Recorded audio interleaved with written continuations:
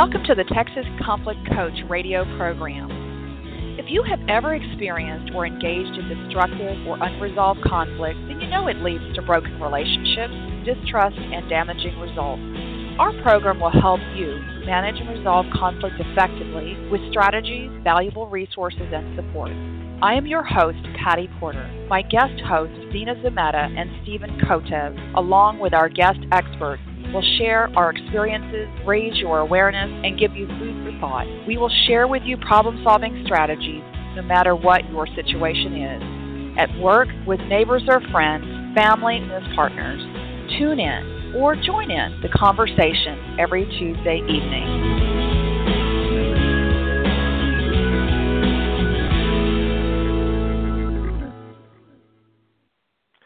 Every job has the opportunity to work for peace if you know how to look for it, whether it's thinking differently about the job you have or what types of jobs are out there. Becoming a professional peacemaker is more likely than you think. Hello, I'm your guest host, Stephen Kotev, and joining us today for our program entitled Will Work for Peace, How to Get a Job as a Peacemaker is David J. Smith. David has over 30 years' experience as an educational consultant, lawyer, family and community mediator, college professor, trainer, senior program manager, and author. He works with groups and individuals in need of career and conflict coaching and conflict engagement assistance, and has consulted with nearly 400 colleges around the U.S. and has given over 500 talks on peace building, conflict resolution, and international education. He's been employed by the United States Institute of Peace, consulted for the Fulbright Association, and taught at Georgetown University, Goucher College, and my alma mater, the George Mason University School for Conflict Analysis and Resolution.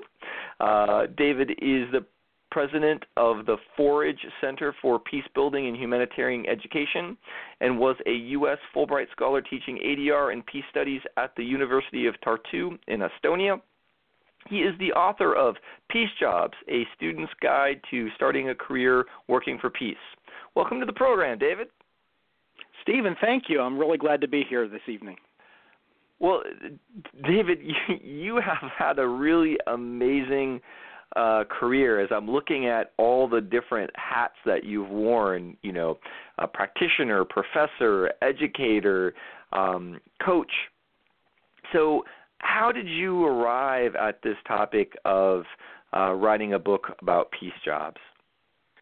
Well, one of the things is, I have been fortunate in that over 30 years I've worked in kind of every sector of conflict, starting from domestic conflict and family conflict and even looking at international conflict.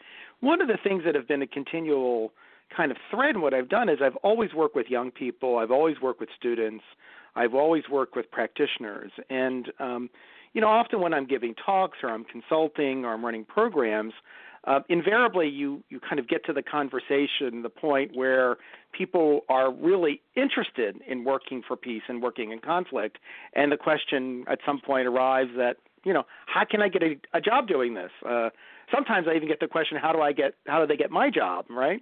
But and it's often, it hasn't been so easy answering that question. I think, when people are interested in doing good work and working to resolve differences, and they're excited about doing it, the answer that we've often given them have been kind of the pat standard answers that, you can become a mediator or you can be an ombudsperson or a facilitator or, there are 3 or 4 jobs out there. And I think that's actually, I've come to realize that that's not realistic, and it's actually somewhat daunting for people who may be in very, very different fields. And what I don't want to do is I don't want to say that there are only a few people that can do this work, and it's kind of the eye of the needle, and you can't go through the eye of the needle. So I've come to believe that there are a lot more options and opportunities for people to do peace and conflict work over the years. So that's why I wrote the book, to kind of put that out there. Well, thank you. That's a great resource, and I'm really glad that you're going to be talking to us about having a peace job and getting a peace job. So let's just start with that. As you define it, how would you define a peace job? Well, first of all, one of the things that I want people to think about is that there is not really a specific job that says peace job on it, right? That you look in the, you look to a website or however way you search about jobs. One of the things that I want people to recognize is that most everything that they do, most every line of work or career that they aspire to, they can create a space within that career to do work that promotes the resolution of conflict, brings peace, prevents violence. There's always a space to do that. I think in many jobs, the work is very direct. That is, it's really, you're directly doing that. And that tends to be the more traditional job. So if you're a mediator or you're a humanitarian worker, it's very direct what you're doing. But what I want people to think about is that most every job out there, in an indirect way, you can really be doing work that promotes peace and the resolution of conflict. So as a teacher, as an IT person, as a police officer, there are so many different ways you can do it by creating that space for yourself. So there isn't really a peace job. Every job can be a peace job. Well, all right. So I'll take the bait. So okay. I may not have the UN peacekeeping title to my job, but I've got a job working in a variety of different things, from customer service to IT to anywhere else. So if I'm already employed, how can I turn that job into a peace job or a peacemaking job? Well, one of the things to recognize, and I think we work in this field and we recognize it today, conflict and disagreement is ubiquitous, right? So differences arise, and increasingly more and more often we have a diverse workforce. We are working in environments where there's heightened differences because of the sensitivity of what we're doing. So, I'd be hard-pressed to find somebody who said, well, I never see conflict at work. They see conflict all the time. So, if you're a business person, if you're a nurse, if you're a teacher, if you're really just about anything, there are things that are going on at work. So I'll give you an example.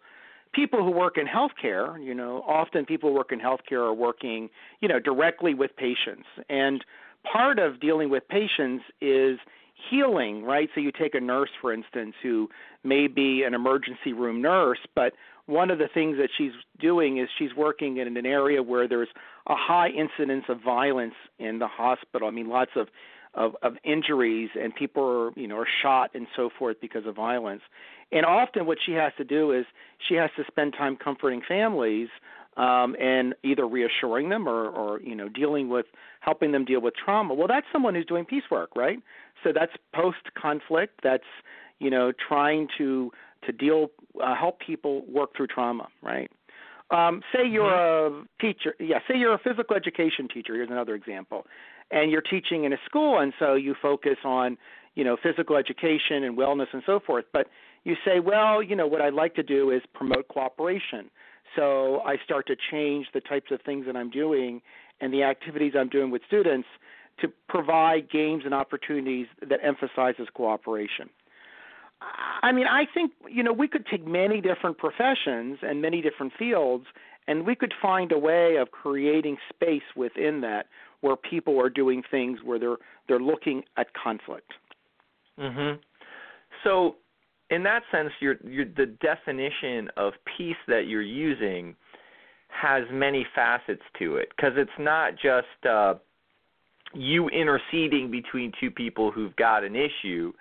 Right. It could be I'm gonna get ahead of this. I wanna give us the experience of working together, doing things together. Either that as a gym teacher, that example of cooperating. But there's different ways of defining peace and looking at peace when you're saying, hey, you can work for peace.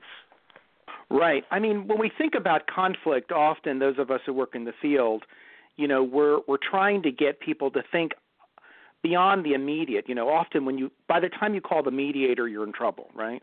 And it's the mediator who's going to try to fix it, or at least try to help you fix it, we'll say.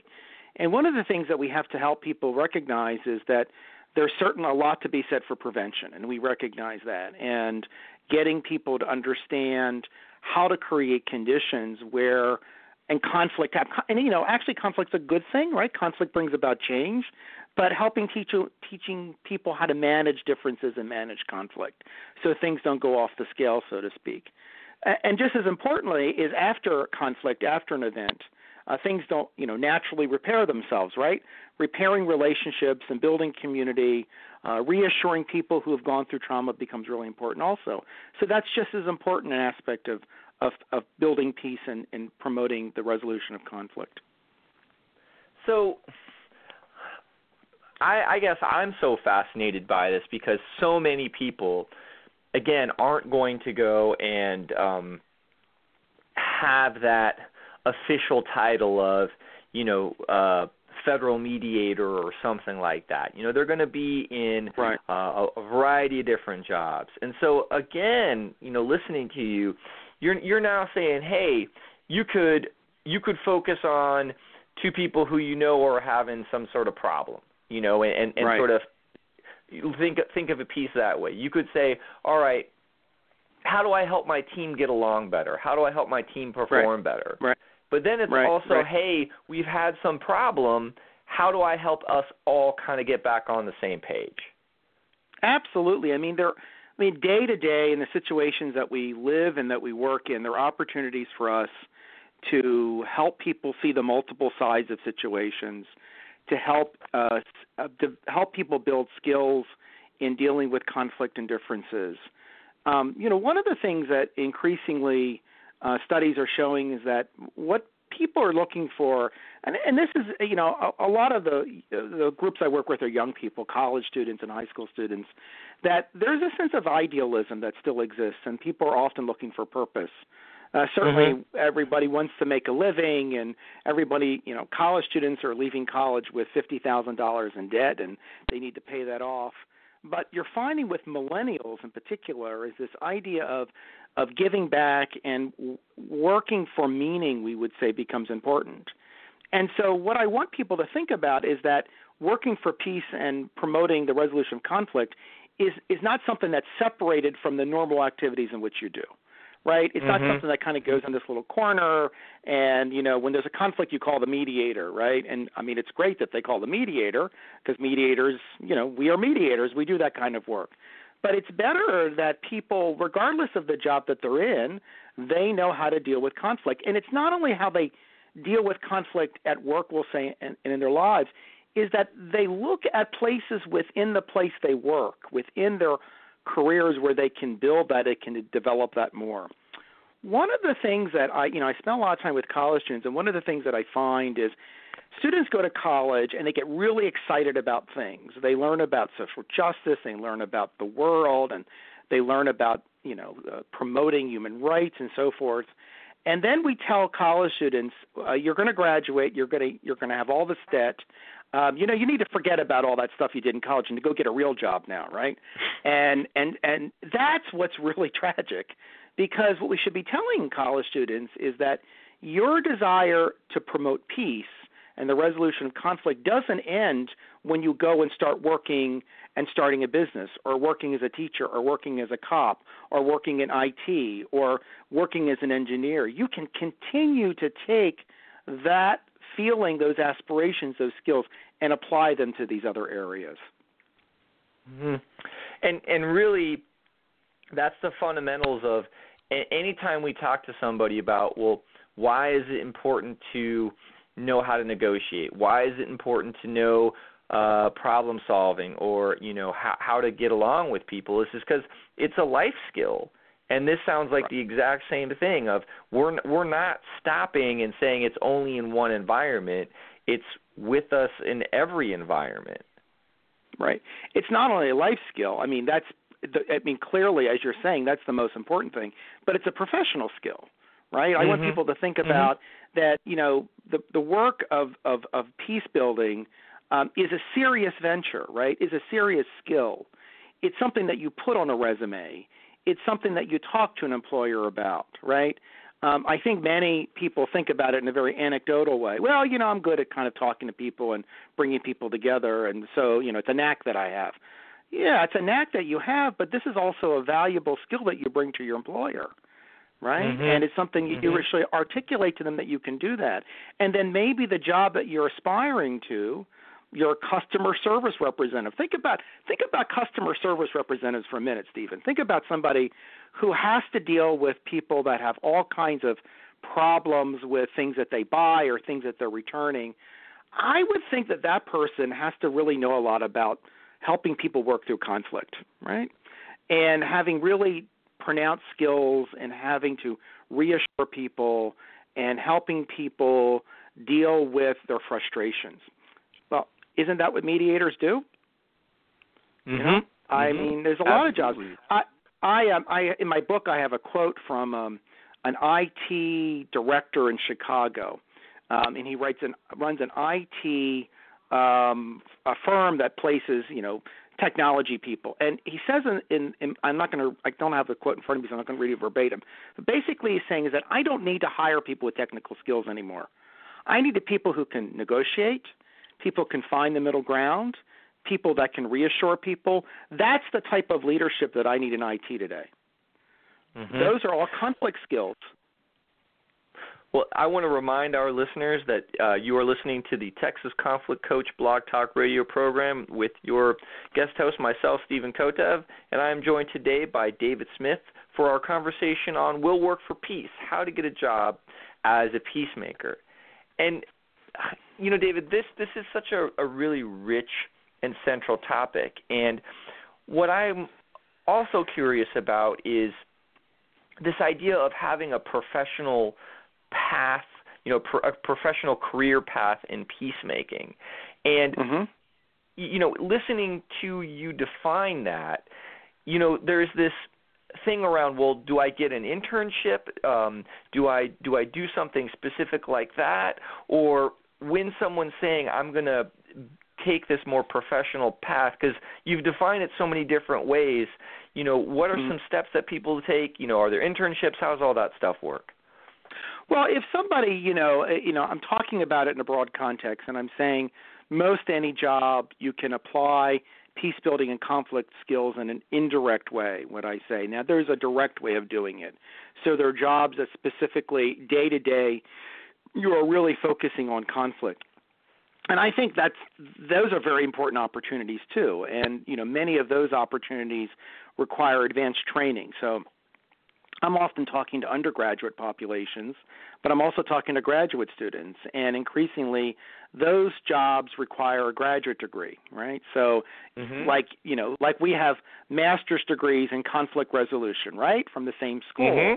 And there are a lot of those programs. So those types of degrees are very specific to getting very specific jobs.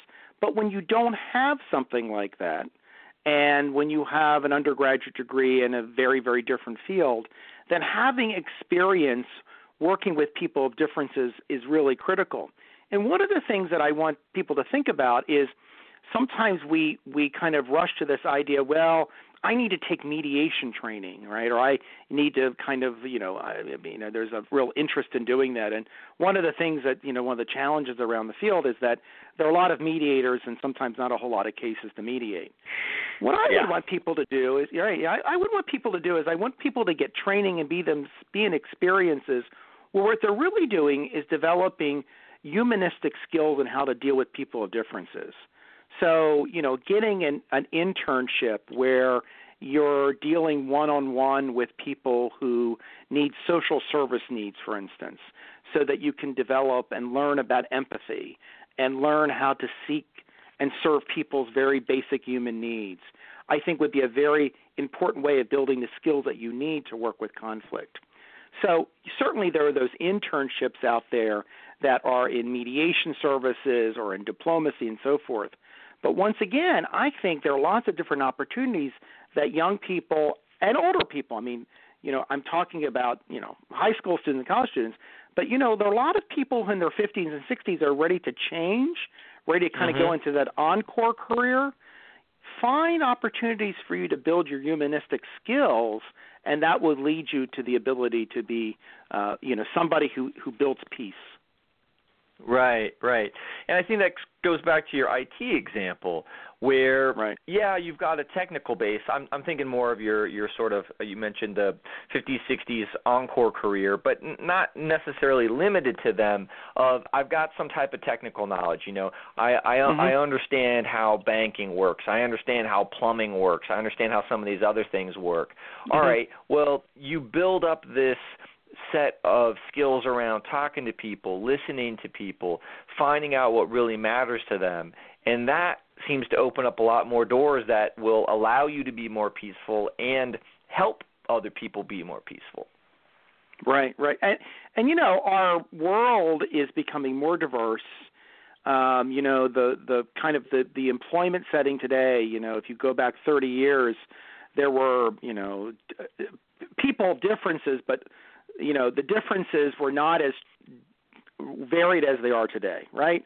So 30 years ago, there were whites and blacks and women and men, and men were in charge and women weren't in charge. And today, you look at a work environment, you look at our communities, it is as varied as you can imagine. So these skills of being able to deal with people with differences, when differences are going to increase, become really important in the future. It's really setting you up for what we're going to see in, the next generation. Well, and you look at also how much technology has changed things from, I think earlier this week the iPhone had its 10-year anniversary. I saw that, 10 years ago. But if you think about it, with your iPhone now, you can send a tweet out and say pretty much anything instantaneously to folks from around the globe. So the dynamics of what's going on in my hometown, what's going on in my neighborhood is now gotten magnified to, who in social media am I interacting with? The dynamics of our quickly shrinking globe, where we're able to access ourselves, means you're going to be dealing with lots of different people that you never really thought you'd be talking to.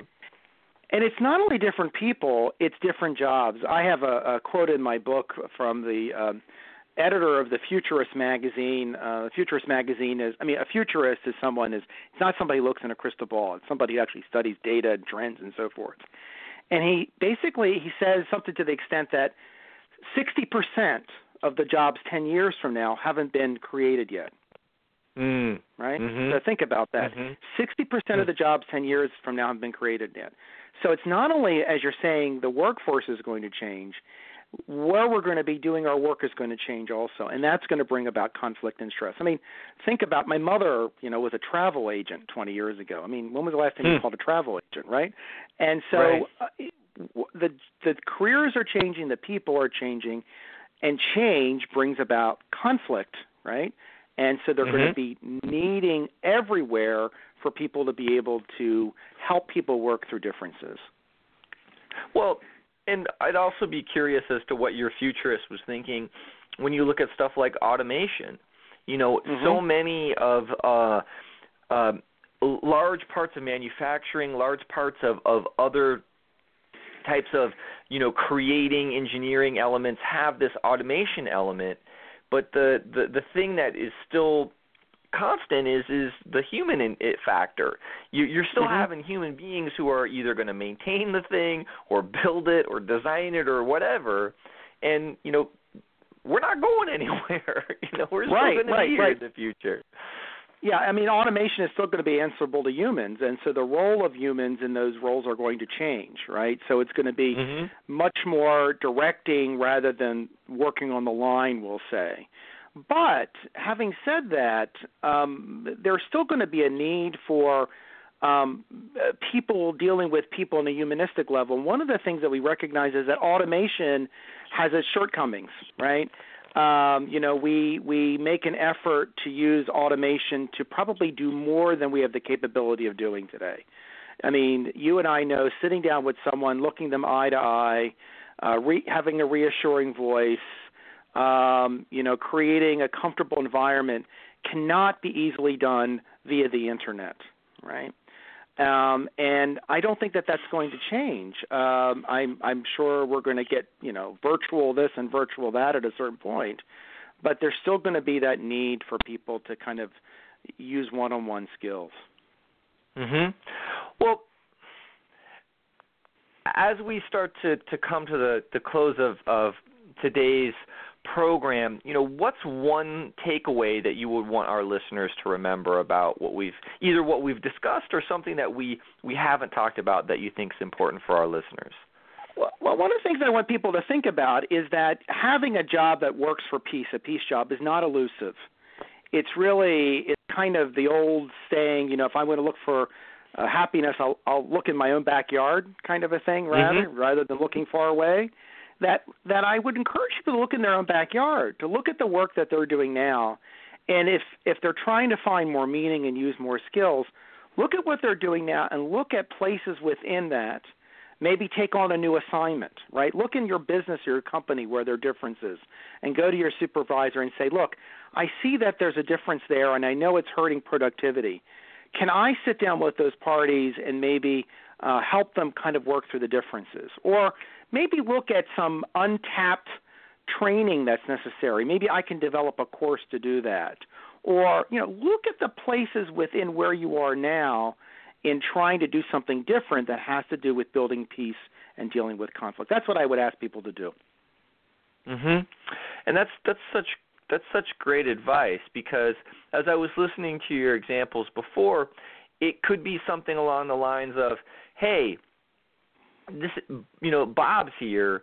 Bob started, say end of November. Everyone was off in December. We're now going pedal to the metal in January. And does Bob really know what's going on? Maybe I could help that guy out. Right, right. Because if he doesn't know what's going on, it's going to be frustrating. Frustration leads to conflict. Conflict leads to needs that are not being satisfied. What can I do early on to support Bob? That's the work of dealing and promoting peace. Right, and so it's something where there's the formal training that people can get, but there's also in the sense that, just the informal or common sense of, I realize that maybe everybody doesn't have this information or not everybody's on the same page. And if I go and I decide I'm going to engage that directly, either, go to your boss or just do it yourself, you're in a sense going to be working for peace. Is that part of how you're looking at it? Exactly. It's a broader view of looking at peace. That is, once again, we want to promote people who do peace work that are looking at it in the broadest way. We want to look at prevention. We want to look at things that happen after conflict. And as a result, there's a lot that we can work on. So one of the things that we do in every episode of our program is to talk about what would be some sort of follow-up, assignment for the week, some way for our listeners to engage more deeply with the topic. And so for what we've discussed today, if you were going to go give some assignment to our listeners that they could follow up with on, what would you recommend to them? Well, one of the things that I think, whenever we deal with conflict, we have to understand ourselves, right? And we have to understand what our own threshold of dealing with differences are, right? So, working for peace assumes that everybody wants to do it, and some people it's kind of hard to do. So one of the things that I recommend for people early on is to kind of think internally and think about their capacity of working with people, differences, and how they can build that.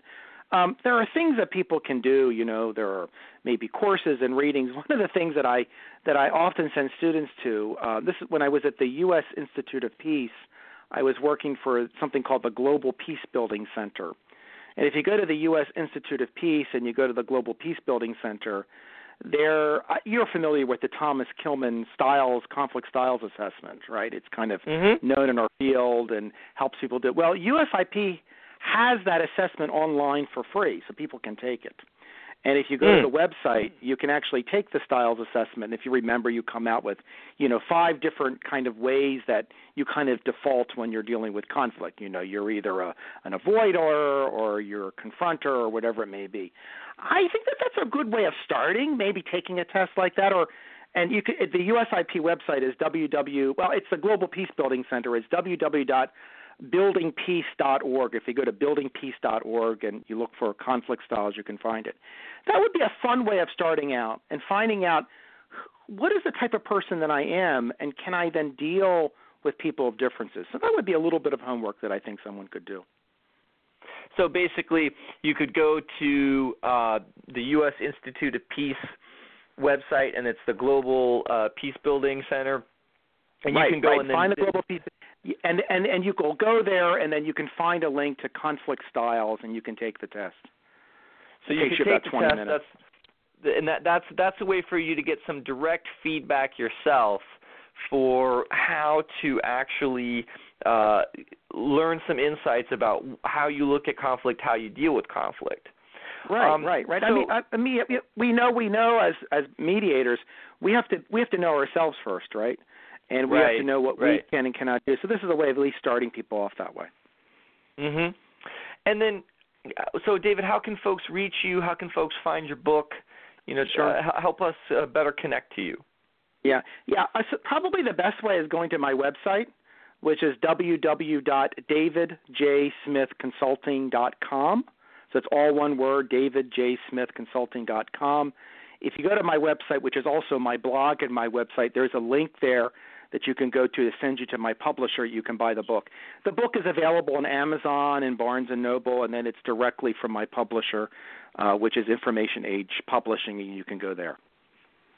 So those are the ways to reach you. We've got a better understanding of some of the fundamentals of how to work for peace.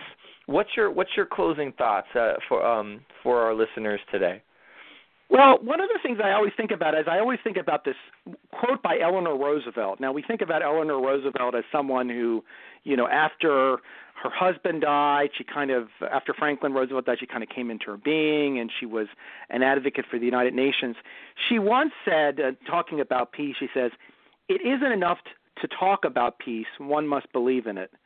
And it isn't enough to believe in it, one must work at it."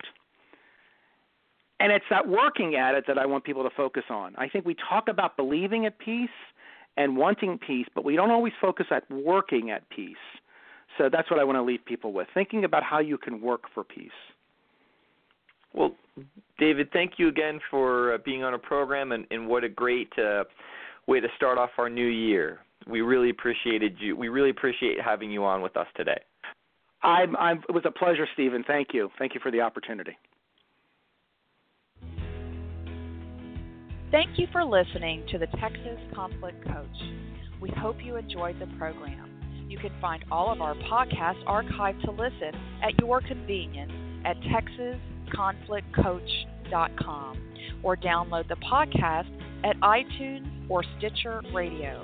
You can also become a Facebook fan of Conflict Connections or Twitter me at TX Conflict Coach.